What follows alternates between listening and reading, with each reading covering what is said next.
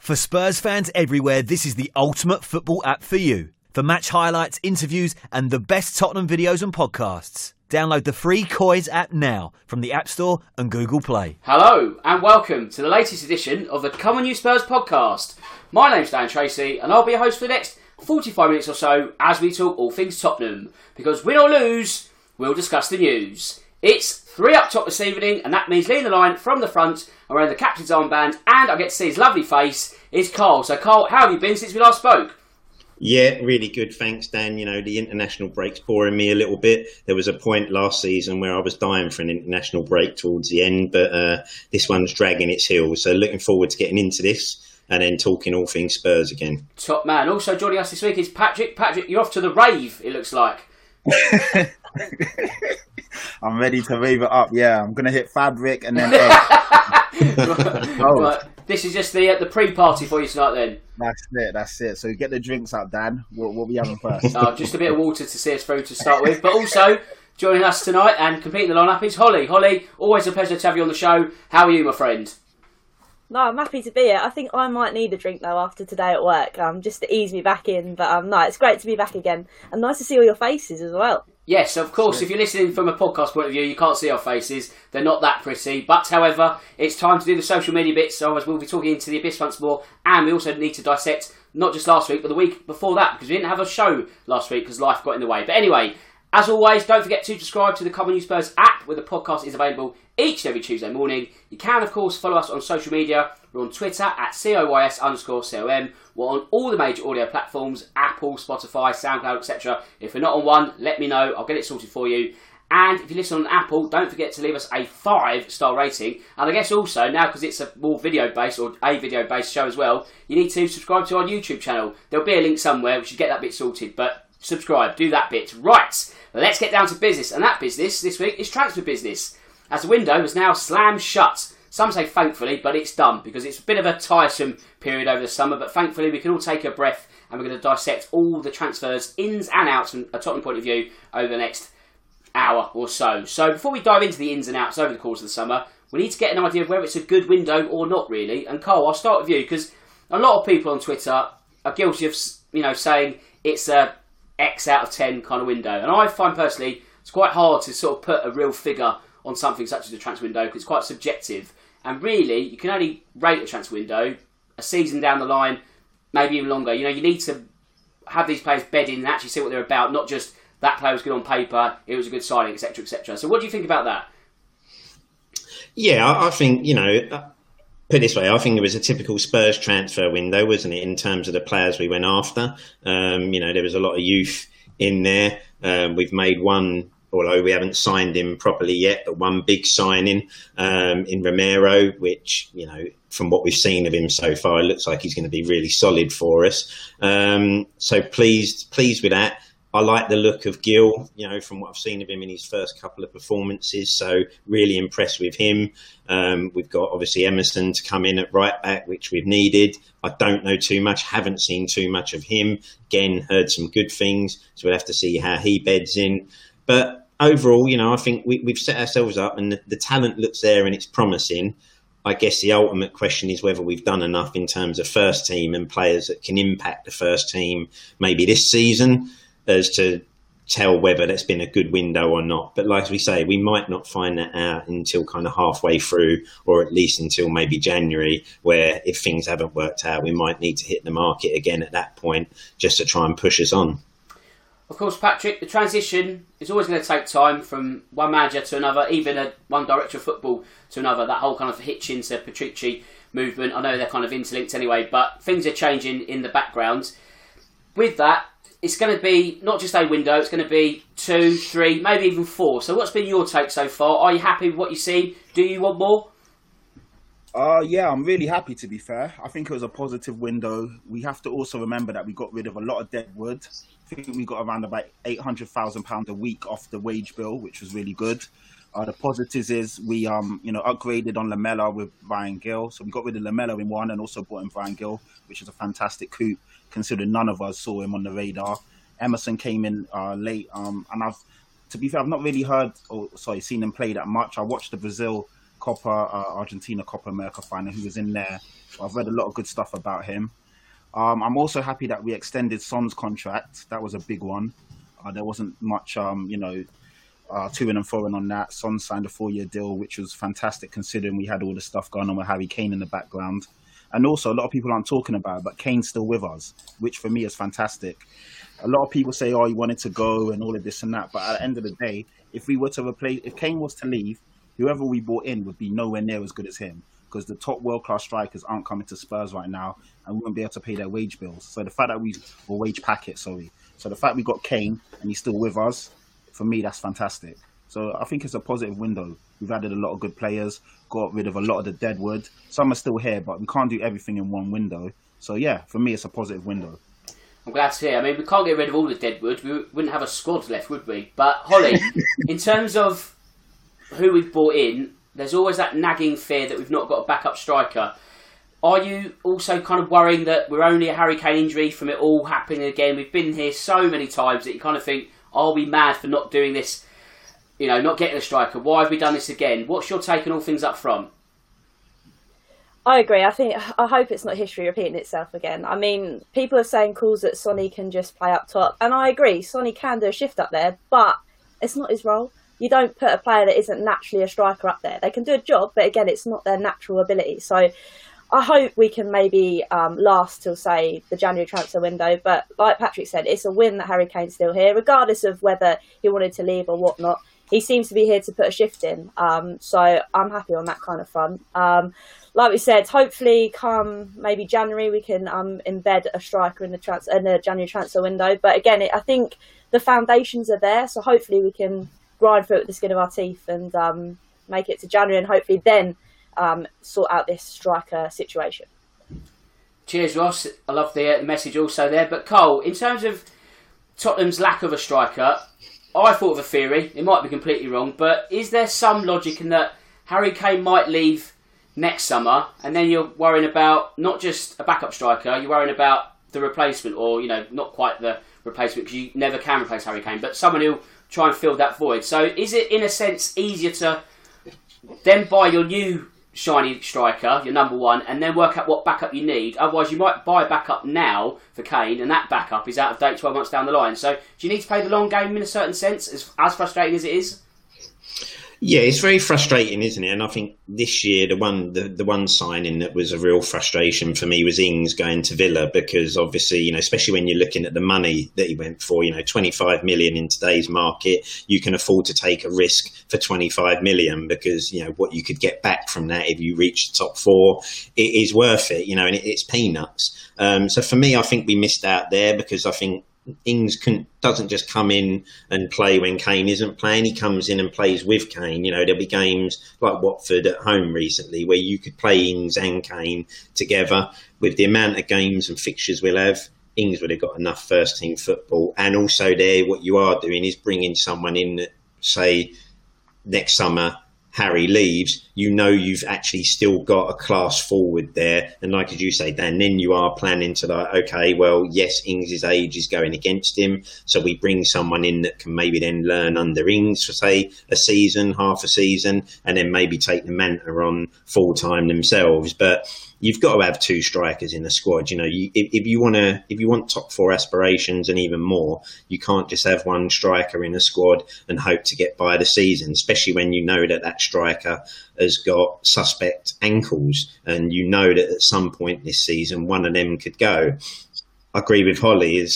People will say, well, then we put Son up top. Yeah, okay. And like Holly said, he'll work in odd games and he'll score some goals, but you then lose that out wide. You lose your double threat, don't you? Because, we'll probably come on to it later, but when you look at the side and the squad in general, when you lose either Kane or Son, you lose half your goals effectively. So it is a real worry, but I do think the striker position is something we got to look for and start looking now, because I think we all know that Harry's only here till next summer, possibly. He'll get a new contract with a release clause in it, and then he will be off. So we've got to start preparing for that early.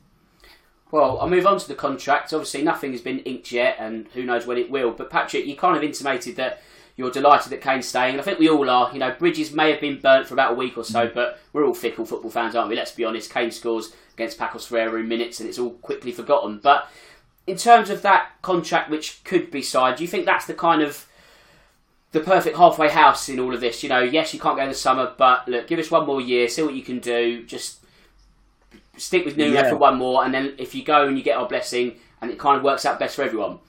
I think so. I think there'll be a lot of release clauses and, you know, real, not gentlemen's agreements, but actual agreements in there. So to speak, if we get top 4 in a trophy, maybe X team has to hit this amount of money before you can go.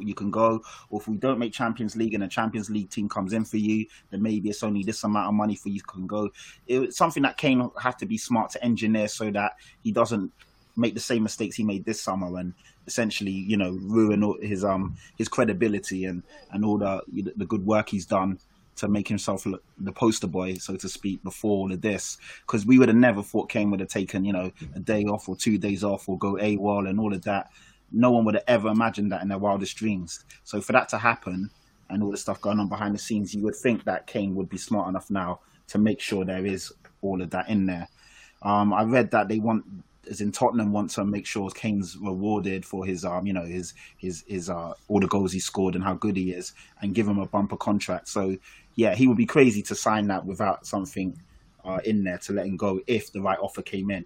But again, it's if the right offer came in, because Man City really didn't put their money where their mouth was, did they? And they essentially left them out to dry, and that's why we are where we are now. But I'm not complaining. I'll take it all day long as we get the Harry Kane that we know and love back.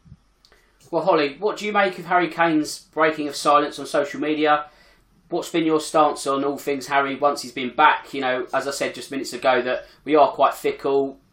Was your nose out of joint at any point over the summer, but are you ready to forgive and forget?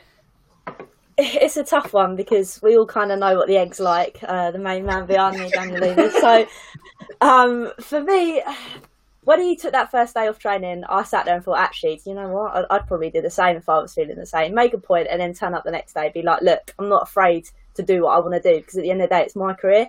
But then when it kind of went on and went on and went on, yes, we don't necessarily know what's going on from either Harry or the club, because they were both useless at communicating it. But then you kind of sit there and think, well, does Harry Kane have to come out and say something? Maybe he is on holiday. Do the club have to come out and say something? Again, they are the employer, but it was just a massive mess, I think. And again, us fans lose out on all of it because we're never in the clear of what's going on at the club. So in terms of how I felt, I was a bit peeved off at both, to be honest. And the thing that really didn't sit right with me is when all this rubbish was kicking off about Grealish not taking his penalty in the Euros, he was straight up on Twitter and told everyone why he didn't take that penalty. Harry Kane left it till Grealish signed a new contract, or went to Man City, and then he came out and said something. So for me, it was just all badly planned. I mean, maybe that's a massive coincidence, but it kind of makes you think. But the man's in Tottenham colours, so I'm not going to sit here and slag him off if he scores a goal. I'm all going to sit here and actually cheer him on. I'm not going to do a Lee Judges where I sit there and not score, not celebrate. So for me, yeah, he's still a Spurs player, and it seems that he's always still in the game. And he's got the World Cup next year, so I think he will put his all into it. You know, the man loves the club and we love him, so we've just got to put it behind us and move on.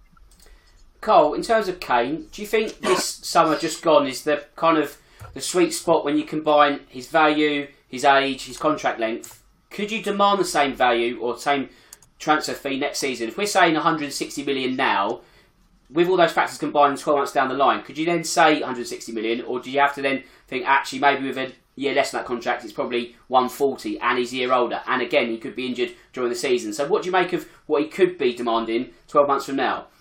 Yeah, I guess it will all depend on that contract, won't it, Dan? You know, if he signs a new contract, then obviously you get the years back on the contract, so you're kind of protecting your asset, aren't you? If he doesn't sign a new contract, then again, you can only go by what the market dictates at that time for top players, don't you? I say, you know, Man City made their bed this summer because the minute they brought Grealish for 100 million, for me, they set the market price, which is, well, listen, if you're going to pay 100 million for Jack Grealish at this point in time, great. Okay, he's a great player. But Harry Kane is a different level above Jack Grealish. So if you're paying 100 mil for him, we're not going to let that asset go for at least 150 million minimum. Now, next summer, we might be in a completely different landscape. As you say, if Kane gets injured again and suddenly misses months and months, then of course the value is going to go down. If he has another great season where again he nets 20 plus goals, lots of assists again, it will all dictate on what players are moving for what sort of money at that time and what release clause, if he signs a contract, he gets.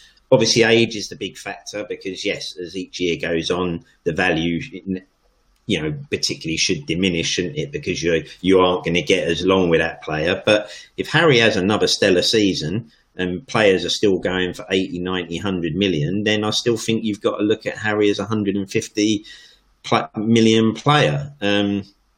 It'll be a hard one, but I think it will dictate, around what's happening around that time come the end of the season.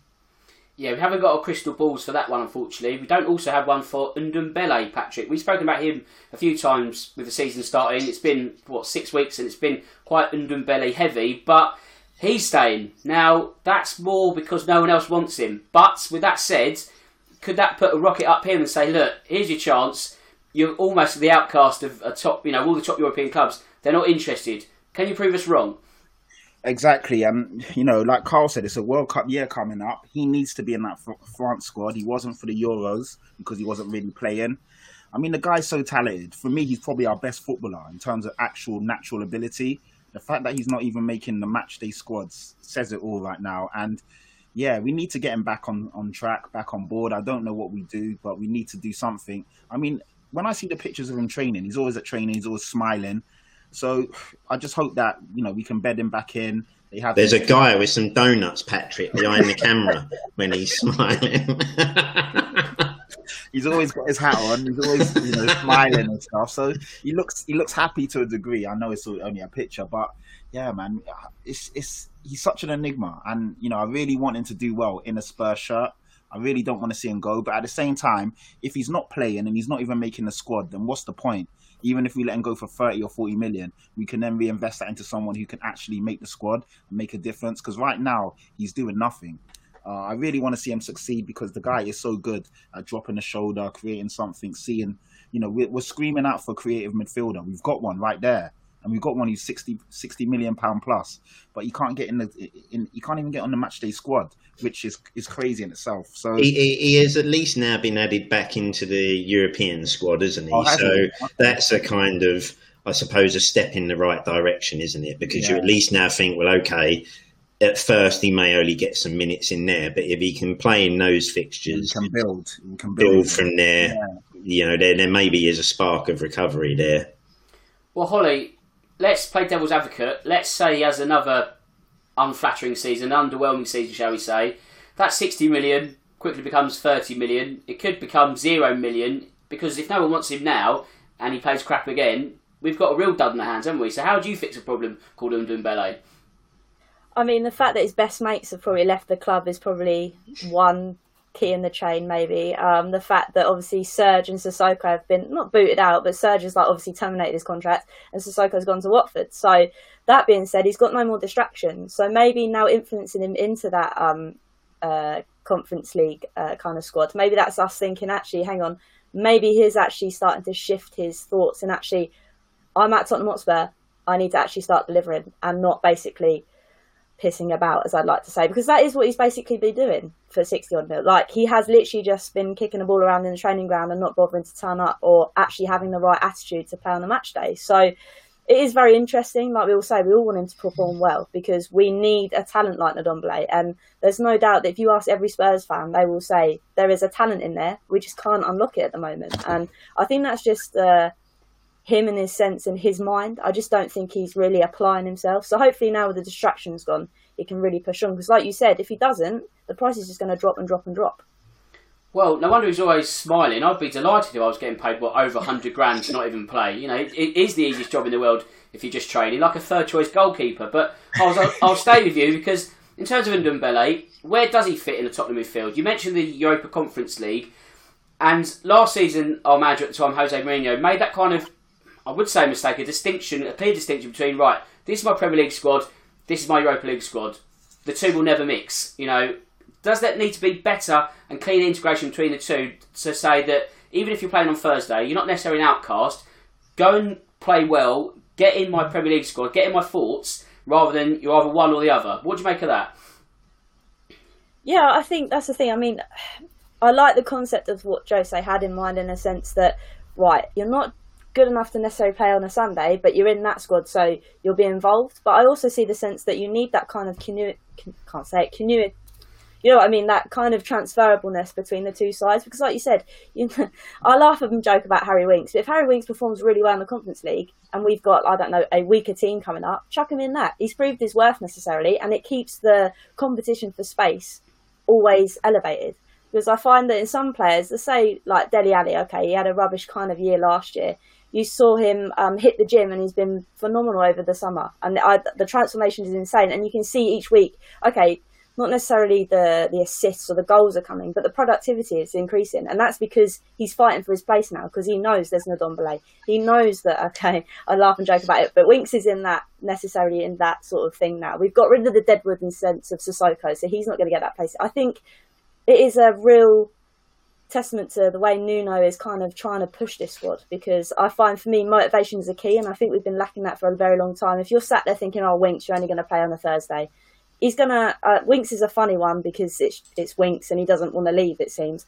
But he's trying to push to get back into that side in the Premier League. So I think it's a good idea. I think it's quite nice. Carl, in terms of the midfield shape at the moment, obviously you've got Skip, Ali, Højbjerg. Where do you fit an Ndombele in that? Obviously, the starting 11 we've seen over the first 3 weeks season is not going to be exactly the same every week. There are going to be changes enforced or not at time to time. So are you changing the shape of the team to accommodate Ndombele? How do you fit him in? Yeah, I don't think you certainly don't change anything while the team's winning, do you? If the team is winning, then you're not going to mess around too much with that. I think, the Conference League games will be the best start for him, and to see where he can possibly fit in, because if he comes in there and plays well, he could maybe play alongside Højbjerg. But again, we saw, didn't we, last season, them two playing together in the centre doesn't always work. I would like to see, as Patrick said, there is creativity there, and he is somebody who always looks to play the attacking pass. So maybe you'll be finding that it could be him and Dele possibly fighting for that little role, just floating behind that front three, and being given a little bit more license to be a little bit more forward thinking. But I guess that's all going to depend on performances, how things go, injuries that might come in, and he might find there's an injury this season and he gets lucky and gets a place and then keeps it. I'm like you're struggling to think of where he's going to fit in, and also struggling because you can't afford to carry anybody. So what you don't want to be doing is effectively playing with 10 men when you play with him. So he's got a lot of, I'd say, impressing to do to try and kick any of those early players out from the moment. But I certainly don't see anyone being left out while the start of the season, if it continues the way it has. Yeah, I certainly agree with you there, Carl. Right, let's actually talk about the window itself. We got a bit diverted there, but the outs. Let's talk about that Deadwood and the people who have called time on their Tottenham tenures. I guess the highest profile one, probably Toby Alderweireld, Holly. You kind of think, it's a shame that he'd gone, everyone loved him, but had Father Time just caught up with him? I think so. I think it's the right time to sell as well. Like we were talking about Ndombele, about when's the right time to maybe move him on. If he doesn't have a good performance this season, his price is going to devalue. And I think it was the prime time to move Toby on. I don't think he would have necessarily got another 2 years out of him. So as sad as it sounds, because I love Toby, I think it was just the right time, really. And Patrick, in terms of Moussa Sissoko, 30 million to get him from Newcastle, 3 million to send him to Watford. Now, obviously, a lot of time has been passed since the arrival to the departure, and you shouldn't really look about trying to get a profit for Moussa Sissoko. I think really any money was good business. But overall, what do you make of his time? Would you go as far as cult hero, a flop, an actual legend? I mean, it's such a mix of emotions with this player. What's your stance on old Moussa? It's a tough one. I think it's in the middle. He is definitely a flop when he first came in. We had him on the wing to begin with, didn't we? And he was awful there. He stunk up the place. Then we kind of realised that he's better as almost like a DM, CM, 8/6 kind of player. and then he started to come into his own. And he won the fans over. We had the chant for him. I mean, in terms of the team that made the Champions League final, he was integral to that team. So there's definitely been good and bad parts to him, but it was definitely time to see him go. 3 million obviously is peanuts in today's market, but the fact that we got him off the wage packet and the fact that we also got rid of him, it was good business. I was shocked that we not allowed him, but I'm shocked that he played against us. And I was thinking, oh man, he's gonna turn into prime Moussa Dembele, and then do you know what I mean? But luckily he didn't, and he put a few balls in row Z again, and we all were sarcastically chanting. I think the shot from the edge of the area was just perfect, wasn't it? It was typical prime, Sissoko, and just showed us exactly why we've let him go. But to be fair to him, I did like him in terms of his work ethic. Well, up until last season, the very last season, I think he was so lazy and laborious when he came on. But before that, he always put a shift in. He always tried his all. There was times when he was actually immense. I think Champions League game against, was it Juventus, when we drew 2-2? He was fantastic in that game as well. So he has had his moments, but like Holly said with Toby, it was time for him to go. I'm glad we got rid of him. And yeah, now we can crack on. Well, I guess, Cole, in terms of Sissoko last season, a lot of that was holding the hand of Serge Aurier, wasn't it? They're kind of, at times, having two right-backs, because it was like, Serge, don't do anything silly, Moussa, go and stand in front of him and just try and block out that channel. And it's kind of, it actually didn't allow Moussa Sissoko to try and play his football because he's too busy trying to protect Serge Aurier behind him. So it's kind of hard to sort of say he was a complete flop last season, but when you look at the whole malaise of the team last season, he was probably one of the players who dropped off a cliff quite quickly. Yeah, he was. And, Patrick's right. When we first moved into the new stadium, I think, Sissoko had one season where he was one of the first names on the team sheet. He really kind of suddenly come into his own, didn't he? And you suddenly thought, well, yeah, actually now this guy is one of the key members of this side and you play him every week. It did drop off a cliff, unfortunately, and maybe, as you say, Dan, last season, given that tactic where Jose obviously didn't trust Serge, so it was just like, listen, just don't do nothing silly, stay with him, just babysit him through games. That probably can affect you, and you're not on your full game because you've got a job to do, and whether he had the quality or not that we needed, the one thing you couldn't question was the fact that he was there to do a job and he would try to do it to the best of his ability each week. So, but the time was right, to be honest. He never lived up to the fee, and let's face it, there were better options out there when we brought him. That did kind of seem a little bit of a panic buy at the time, but that's football. He's moved on. Wish him all the best at Watford now. He'll be a key player for them, so he'll get lots of minutes this season. And who knows, maybe he'll be a great influence in there, because as the documentary showed us, he is a strong character in the dressing room by all accounts. So maybe he could take over from Troy Deeney there as their leader for them. Now, Holly, Deadwood's probably a bit of an unfair phrase at times, but what we can say is that the older statesmen of the squad have gone. Let's take the ages. Alderweireld, 32. Sissoko, also 32. Joe Hart, 34. Danny Rose, 30. Lamela, 29. Gazzaniga, 29. Cameron Carter-Vickers, 38. No, he's not 38. He's 23, but feels like he's 38. But when those players have left, we've actually only got one player in the squad over 30, that being Hugo Lloris. So there's a new generation, but at the same time, is there not a lack of just a... I know Lloris is that genuine match winner, he's won a World Cup, but do you not need someone in the middle of the park to also sort of be a general, maybe like a seasoned veteran, a 32-year-old, like Esteban Cambiasso back in the day for Leicester, someone like that? Is that what we're lacking also? I think, to be honest with you, I think it's because it's just got so stale. I think we've just needed this overhaul. I think Højbjerg is going to be that general, I think, coming of age. So I think we'll be fine, but I think the main thing I'm so happy about is the fact that we've shifted those players that I don't even know how or why they're still here. The likes of, obviously, my brain's gone dead, but the likes of those players, you're thinking to yourself, how are you still Lamela? How has Lamela been here for that long? And now we've managed to shift him on, and obviously it's a Tottenham thing that he goes and does business wherever he's gone. But it just kind of highlights that we've been so stale, and we've aged with that staleness as well. There's been no injection of that youth. Now we've got that injection of youth, and I think that having Hugo as that vocal point, hopefully those young players will look up to him. So I don't think you necessarily need leaders dotted all over the place, because we tried to do that last season with Jose and it clearly wasn't really working. So I think having Hugo as that main focal point of power, shall we say, and then Højbjerg in the middle doing his thing, I think we'll be fine in that kind of sense. Patrick, will we live to regret is not even a word, is it? Regret selling Juan Foyth to Villarreal? 13.5 million if you believe Transfermarkt. It's pretty much right. But 23 years old, won a Europa League with the club last season on loan. Is that one going to come back to haunt us in a couple of years' time? I think so. I didn't want him to go, to be fair. I really liked him. And I know he kind of got the rough end of the stick, or the short straw, so to speak, when he came on as a sub and then he got the red card. I think, I can't remember who, I think it was against Brighton, wasn't it? Or someone, a team of that ilk. And then we ended up losing the game. A lot of fans that didn't sit right with them. But he was a talented player. And we saw that in the semi-final against Arsenal. He was the best player on the pitch. The final, he looked good as well. I think he's a really talented guy.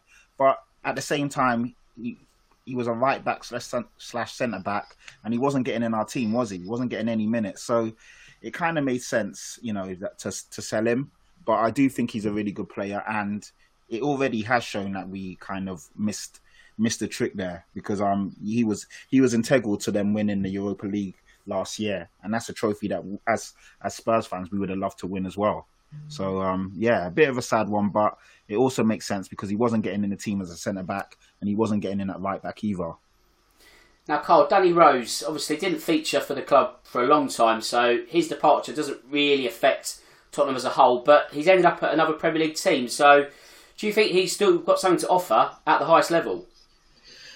I think for Watford this season, he'll certainly have something to offer. I think we've got to give Danny full credit because, even right now he's been seen, hasn't he, at Spurs, young youth games where he's still backing those players that he was training with last season. So it's clear the guy's heart is with the club.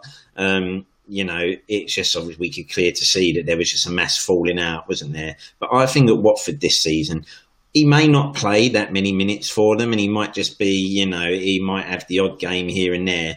I think he's been brought there purely just for his influence in and around the club and what he can give to the younger players and help that squad with a bit of experience. So good luck to him. He was great for us as a servant, and it's clear to see that he still loves the club. But, the time had come to move him on because he wasn't going to, he just wasn't going to play anymore for us, was he? So I think Watford's a good move for him because then you consider as well that even if they go down, he's probably there and then can still, again, help them with that rebuild and them going forward. So I think that's a great move all round.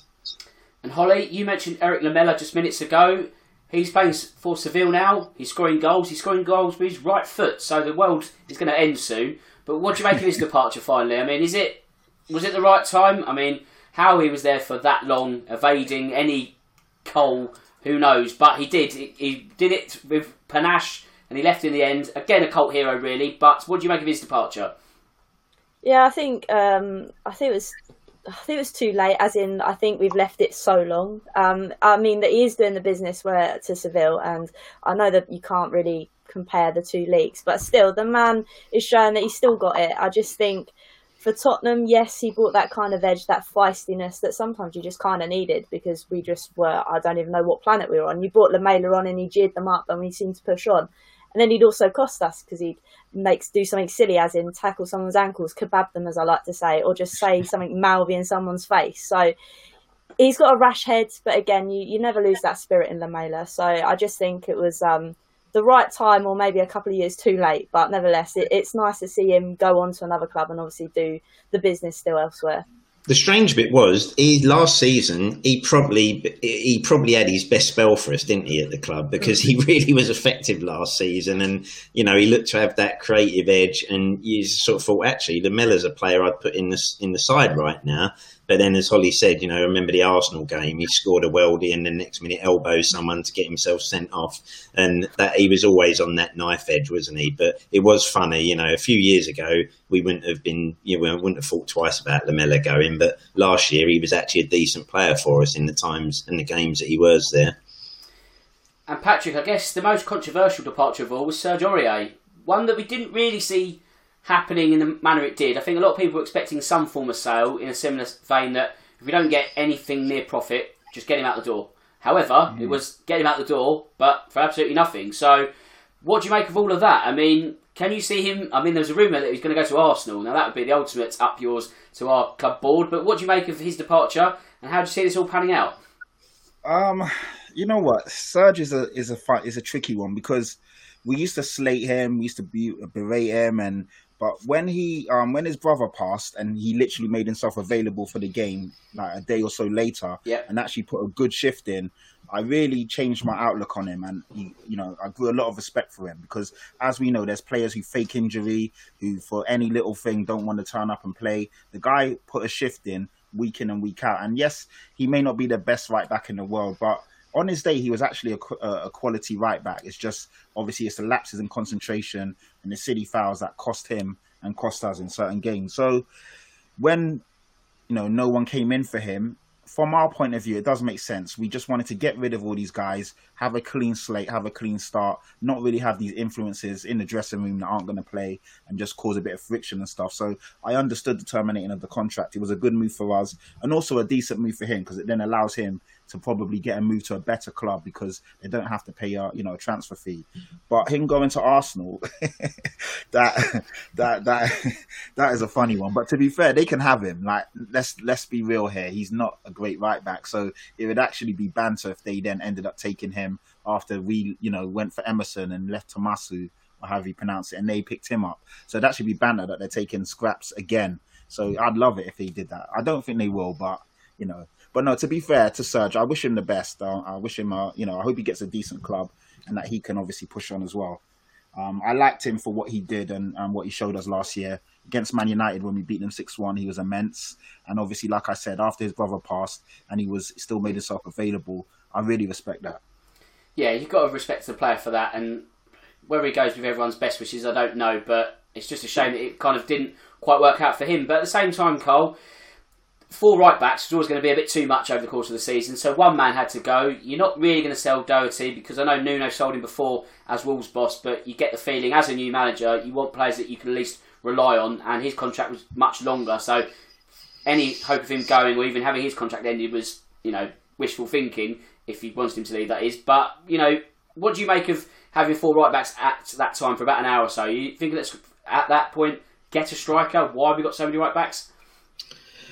Yeah, I guess, it was a problem area. And, when we're saying right backs, we're putting Tanganga in there, aren't we? Which, it's at certain points, and he's done a really good job there. We can't disagree with that. But like I've always said, I don't think his future's there for us. I think, I'd like to see him move into one of the centre-back positions. I think him and Romero this season could form a really good partnership if they can oust Dyer and Sanchez.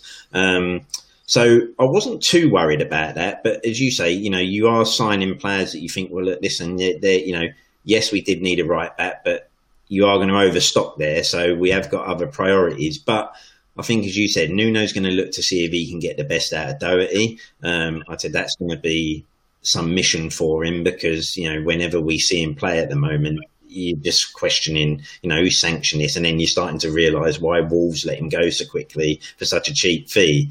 But I don't think it's too much of a worry. Like I say, I think Tanganga's got a better future somewhere else. So technically, I would sit there and say, right now, I think we've got 2 right backs and 1 utility player who, can do a job, but can probably be more effective in another position.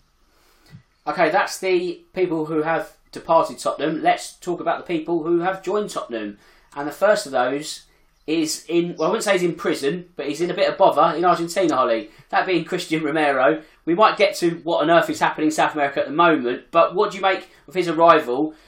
When's that first team berth going to be his, if ever? Because he might be in quarantine for a long, long time. And also, if you think about it, these international breaks in October and November, surely this cycle never ends, so he might not even play till January. I know, it's actually depressing, because this is the one sign I was really, really pleased about. It was an established centre-back that's done the business where he's been, and then I'm thinking to myself, oh no, mate, what have you gone and done? So I don't know whether they were told to stay at home. I don't know whether Tottenham actually gave them the green light to go ahead. But again, you don't really turn down a cap for your national team, do you? So it is a bit of a sticky situation. I mean, it would have been nice to obviously seen him after this international break, hopefully play Chelsea, but I feel like that's not going to happen now. So, yeah, I was really pleased with Romero, but like you said, when are we actually going to see him in that back line? I think it's definitely gone now, isn't it? Because I think him and Lo Celso are staying for the Bolivia fixture. So that definitely rules him and Lo Celso out of that Chelsea game. That broke this afternoon, I think. So, yeah, he's finished there, which is quite a blow, isn't it, really? And not the best start for someone who's just come into the club. Yeah.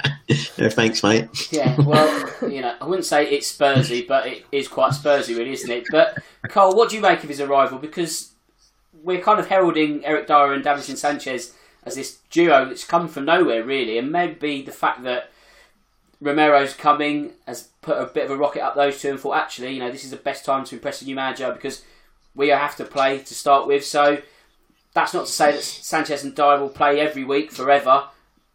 But, they're looking quite solid at the moment. You don't break a winning team with 3 1-0 victories in your belt already. So where does Romero fit in all of this? Yeah, I think this is just the ultimate, isn't it? Nuno's probably been given a bit more of a headache by the clean sheets and the 3 wins and the performances of Dyer and Sanchez because, he maybe thought, well, the first game I've got to go with these two because Romero just isn't up to speed. If we have a bit of a nightmare, it gives me the easy excuse to bring him back in.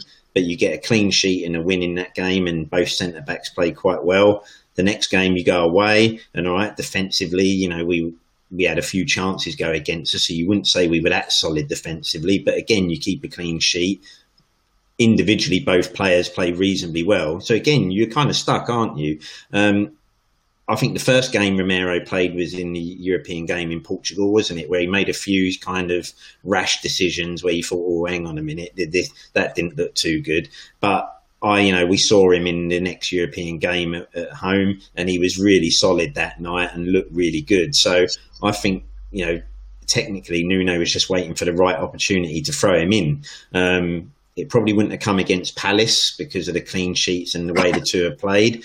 But if that game doesn't go the right way, then I think you're putting him straight in for the Chelsea game. But obviously that's gone now. So we'll just have to see how the performances go. But I can't see Dyer and Sanchez being able to keep that level of performance up. And we certainly haven't brought him in to kind of play second fiddle to those two. So I think he'll get his start at some point. And then, from what I've seen, I like him. And I think he'll take that kind of leadership role in that centre-back pairing on. And then it'll just be a battle for who's playing alongside him each week.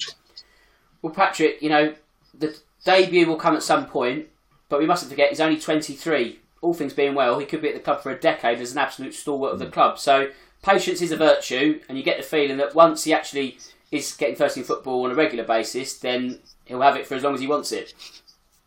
Yeah, exactly that. So he's still young, still learning his trade. I know he was voted Serie A's best defender last season, but we can still see and we need to appreciate that he's still got a lot to learn.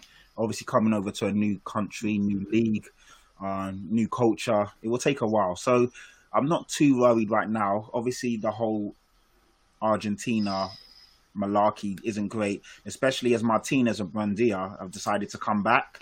But they've made themselves, eligible for Aston Villa's next couple of games where our guys are still there, which is a bit weird and a bit strange. But yeah, we'll definitely get him in. Hopefully, like you said, Carl, I think, to be fair, Romero and Tanganga would form an awesome partnership, but I also think Romero and possibly Sanchez could form a good one. Dyer I would probably say would be the better partner with Romero because Dyer is a bit more calmer and Romero's a bit, the aggressor. But it looks like there's some decent options there, and hopefully we get him in and he can start kicking on. Well, from a most basic point of view, Romero and Sanchez would both speak Spanish, wouldn't they? So from a communication front, that would be helpful, if nothing else. But Holly, in all of this, how do you fix a problem called Joe Rodon? Because surely he's, fifth choice now, really, if you want to call Tanganga the utility man who can slip inside. So, down the pecking order, how does he get back in the fold? It's very interesting. I mean, earlier when we were talking about, obviously, competition for places, I think that's highly evident in this position. So, hopefully, I think he's just gone training with Wales, I think. So, I think he's kind of over his injury sort of thing. So, hopefully he can push on in his international game and then come back and hopefully kind of fix his place. But again, where do you kind of slot him in? If Sanchez and Dyer are playing really well, you don't want to necessarily break something that isn't broken at the moment. So it is quite difficult. I think he's just got to try and push himself in training, show Nuno what he's all about, and maybe his breakthrough will be in this Conference League, and then Nuno will be like, right, now I want to see you play in the Prem. So I think, again, it's all about Nuno's philosophy and kind of playing these players in not just the Prem or not just the Conference League or not just cup games. It's that kind of unity of all of the kind of competitions in one. And I think that kind of also puts us in a good stead, because I know it's not good to mix the back line up, but at least you've got options this time. Whereas last time, if someone was injured, it was really hard to think, all right, okay, can you step up to the plate? But if they're all wanting that position, hopefully they're already at that level where they're like, actually, yeah, I can prove my worth this game, and they'll play really well. So it is interesting. I just hope he's a young talent and he can push on. Cole, the Europa Conference League is going to be the breeding ground of our new signings, it's fair to say. One of those is Pierluigi Gallini. What have you made of his showing so far? Obviously, it's a small sample, but credit in the bank, do you feel? Yeah, it seemed a smart move, didn't it? I don't think we could ever really, Joe Hart never really sold himself, did he, when he got games? Was always kind of beaten by the odd soft one from outside the area. So I guess, when you consider we've managed to get 1 million for him off Celtic, I think that's a great move. And we've brought in, a new understudy and got him on loan at the moment. So for me, it's just a sensible move. The early bits we've seen of him, I think he looks reasonably solid. He, hasn't done nothing silly as yet, but I think you only find that out about a goalkeeper when they get a run in the side, don't they? We was always crying out for Gazzaniga to get games, weren't we? And suddenly when he came in and got a run, started trying to kung fu Bruce Lee people in the head at home, and suddenly he was getting beat by the odd silly one here and there. So, we won't know, will we, till he gets a solid run. But what he's done so far, you kind of go, well, yeah, it looks like there's a reasonable, solid goalkeeper. And obviously the fact he's on loan, you've not lost nothing, have you? Because if it doesn't work out, you just don't extend that and you send him back to where he's come from. So, yeah, I'm not too disappointed with that one.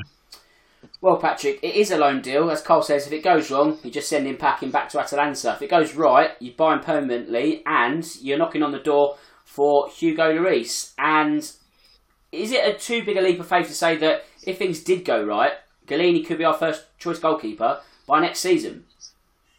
Oh, that's a tricky one, because to be fair, Hugo still looks like a really good goalkeeper. And even if you're paying attention, his distribution has got a lot better. In the Euros, I saw him pinging balls to, Mbappe and other guys for France. I was thinking, why doesn't he do that for us?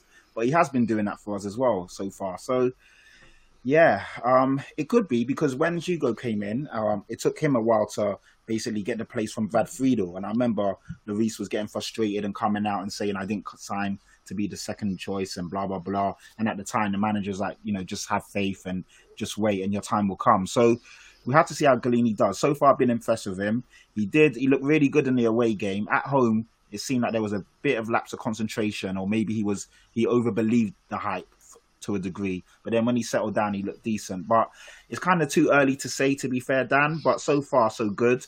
But to be fair, Hugo hasn't done anything wrong. And it will take a lot for him to, take his place at the moment, I think. Yeah, that's fair enough. I guess probably at the same time, with Gallini being 26, he's at that perfect age in terms of succession planning. Even if it's not next season, if things go well and he is a permanent member of our team going forward, you then probably think, 2 seasons down the line, that switch has to happen at some point. You can't get Lloris forever. So Gallini could be the safe pair of hands to then take the role. Yeah, I think so. I think we're laying down the foundations. I mean, I loved Gazza, but again, I don't think he necessarily had the attribute to be a Tottenham number one keeper. And I know that sounds harsh, but I just don't think he had it within him. I'm hoping that Gallini will take the reins off Lloris and it'll be a smooth transition. But that's another thing. Getting him on loan, we can test the waters, and then if he's not type the player we kind of want, we can shift him back. So I think it's kind of a win-win in both kind of senses. Let's move on to Brian Hill now, and he's come from Sevilla in part exchange for Eric Lamela and a hefty amount of cash to go with it, Cole. But you said you've liked what you've seen so far. Where does he fit in a starting 11 in the Premier League? Because he's exciting, there's no doubt about that. He's a bit raw, but he's young, and I think that's why people are thinking, actually, he could be the real deal. So if you're looking at Bergwijn, Lucas, is he better than them yet? How does he get the opportunity to be better? Where does Brian fit in our first 11? I'll tell you what. Sorry, Carl. I've just seen an update on the Athletic. Argentina released Spurs and Villa players, so they've all been released. So they're in the contention three. for the first Yeah. Look. Chelsea are in trouble now. Yeah, Chelsea are done for now. I must admit though, Dan, I'm glad you mentioned that. So for a minute, when you first mentioned his name, I wondered who we'd signed him. When you said Brian Hill, I was like, well, but you were using your Spanish tongue, mate, and I should have known that. I was thinking, who's this Hill bloke we've signed? No idea. But yeah, It's from Luton. do you know what?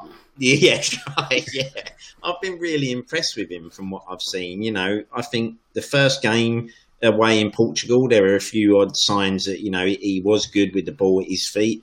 You know, he never shied away from trying to get the ball, which was another good thing. I always like that in a player. And the home fixture, I was really impressed with him against them because he was just everywhere that night. And again, always looking for the ball, always trying to play the killer pass and look to make things happen. You know, and I think there we have got a really good player on our hands. I don't think he'll get regular minutes this season. You know, he'll probably be a sub and used sparingly here and there. I don't think he's going to start ahead of, say, Bergwijn or Moura at the moment. But again, you wouldn't rule that out if he suddenly gets a run somewhere and gets a game and suddenly impresses because, you know, a bit like when Dele Alli broke onto the scene, wasn't it? You know, he scored that goal and never looked back from there and commanded a first team place straight away. So I think it probably won't see that this season. But the one thing I'm really pleased about is I've seen enough already so far to make me think, yeah, there's a player in here that in another year's time, maybe a bit of bedding in another season, we'll have a real player on our hands because I really like what I've seen from him so far. And, you know, yes, he's going to bulk up and get a little bit stronger. He's going to be great from what I can see. So I'm really pleased with that signing. And Holly, a name fit for a king, Emerson Royal. He signs from Barcelona. Now, he was on loan at Betis, and then Barcelona took him back. He was all excited, thinking, yep, this is it, this is my time. Barcelona run out of money, and they had to sell him. So their loss is our gain. 22.5 million, if you believe the reports. 22 years old. How excited are you for his arrival? I mean, very, considering the right-back positions we had. So it's definitely an improvement. And that's the thing, it's nice. When Doherty came in, I didn't think it was necessarily an improvement, but it's actually nice now to see a player come in and you think to yourself, oh, okay, he's got something about him. And yeah, I think on his part, maybe he was a bit disappointed because obviously maybe he wanted to play at Barcelona, but he's got a new task on the hand. What player doesn't want to play in the Premier League? So hopefully he can kick on. And like we said, that right-back position for me is something, apart from the Tanganga shift that he's done, is something we really needed to improve on. So I'm just hoping now at 22 he can really embed himself in and actually push on and give us a right back that we've needed for a very long time. And Patrick, finally, you get the unknown quantity of all our arrivals, that being Pape Sarr, 18 years old, FC Metz, the club which he's also gone back to on loan. So obviously we won't really get to know him until next season, but how excited are you for him? Is he a YouTube sensation? Is he the real deal? Talk me through it. You know what? The YouTube video looks amazing, doesn't it? So Patrick's the YouTube sensation, Dan. Come on, you can't take that crown off of him. Absolutely, my bad, Patrick, my bad. That's all right. Don't worry about it. But yeah, to be fair, I don't know much about him, if I'm being honest. I'll be watching Mets games keenly this season to see him play. I saw a report saying his dad came out and said he can play as a 10, he can play as an 8, he can play as a CM, a DM. So that's quite interesting. But yeah, 18, so many rave reviews about him. Obviously one for the future. I'll be watching their games keenly to see what he's about. Yeah, I can't really say much more than that. Everyone's saying that it's a great, addition and that we've done well to get him. We did well to sign him a year before, potentially when the big boys came lurking. So it could be a really good bit of business in the future. But right now, I can't really tell you much more, Dan, 'cause I don't know, to be fair. That's all right. I don't know either. I was hoping you could tell me. But it actually leads to another point, Cole, in the terms that these signings, if we're honest, they're not household names. It's great that the ability to find out all these players is there. I mean, if we go back, us, Cole, I don't know, 20 years ago, you'd have to do some research on these players, and I mean some real deep research. You didn't have the ability just to click at a button and get everyone's career and their stats. You know, it's open for everyone, it's great. But is this a measure of where Tottenham are in terms of their stature? Is this a bad thing? You know, would we be moaning 12 months ago if we didn't have this director of football and these same kind of names were coming into the club? So has our stance as a fan base changed? Because we're all excited, and rightly so, but is it because we're now sort of shopping further down the list, so to speak? Well, there is that thing, isn't there, where people are saying, Parachiti's cooking and he's doing his business. And I guess, we can see that there might be a game plan in place, which is, buy some young talent and hope that, they develop and can take the club on. You could probably argue, and some people will argue, that, well, I don't see no different game plan from what we've always done. We've always brought young potential. With the ultimate hope, you have to sit there and think, I think if you're looking at Levy and ENIC's point of view, well, listen, we buy this 19, 18-year-old for 10, 15 million. If he comes good as we think he is, in 2 or 3 seasons, we sell him for 80, 50, 60, 80 million, hopefully, maybe. That's what their aim might be. And Spurs as a club only maybe get 1 or 2 seasons max of that player at their potential where they can actually help take the club forward. So you could argue that front, and there will be people out there saying, well, to me, this is just pure typical ENIC, buy young players and hopefully, we're going to get the resale value. But I think at this time, from what you've seen of these players when we've seen them, like I say, as in with Gil, I think you can actually see there is some talent there. And that's the one thing I'm hoping this time. We've got someone in who is actually looking at real talent, and you can actually trust, because we've brought players before where you have to sit there and say, well, who scouted this guy? Who made the decision to buy him? Because clearly just not good enough. But we have seen some early signs that the players we've brought in look like they've got some real ability. I guess, like we said earlier on, we won't actually know what the situation is with these players, maybe even another season down the line, will we? Because as I say, they're not players that are going to come straight in the side right now and possibly, look to challenge any one of those senior players for a regular starting place. But I think we just got to hope that they know what they're doing, and Perichichi has got the right contacts and he's got the right talent in that maybe next season we'll get the real benefit for it and can help us start pushing back towards top 4. Yep, fingers crossed. We can only wait, and you'll have to wait for the next question next week because we've hit full time. Before I do the wrapping up, I need to do the admin, and we've got some extra content for you now with our YouTube channel, whatever you want to call it, the video era as it were, because each Friday we're going to be doing a preview of the match to come that weekend. That starts this Friday. I think it's going to be 12 o'clock. I think that's what we said. We'll confirm the time nearer the time. But yes, 12 o'clock sounds about right. It's going to be for YouTube only, so this won't be part of the podcast itself. It will be just a bit of a freestyle chat, a bit like jazz. But we're just going to wing it, really, the first couple of weeks, see how we go. But yeah, just be a preview to get us going for the weekend as we take on Crystal Palace this Saturday. So tune in for that. And before you tune in for that, I need to now thank my 3 Pod Squad members. Holly, some more minutes under your belt there. Thanks for joining us for some Tottenham chat this evening. No, thank you. It's nice. Like I say, I'm actually getting into my stride now. And like I said, it's nice with this video element to see everyone's faces. So thank you for inviting me on. No problem. We'll have you back on soon. Patrick, a top performance this evening. Loving your work once again.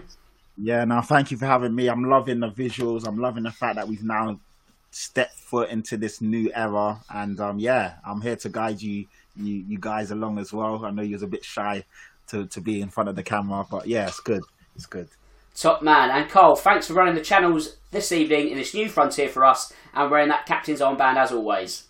No, pleasure, mate. Like I say, looking forward to this new venture of ours. I think, we've got some really good content and guests coming everybody's way. So make sure you like and subscribe so you don't miss anything, because like I say, we've got some real good content coming. Absolutely. And with that said, it just leaves me to say that my name's Dan Tracy. And until next time, come on you Spurs! For Spurs fans everywhere, this is the ultimate football app for you. For match highlights, interviews and the best Tottenham videos and podcasts. Download the free Koi's app now from the App Store and Google Play.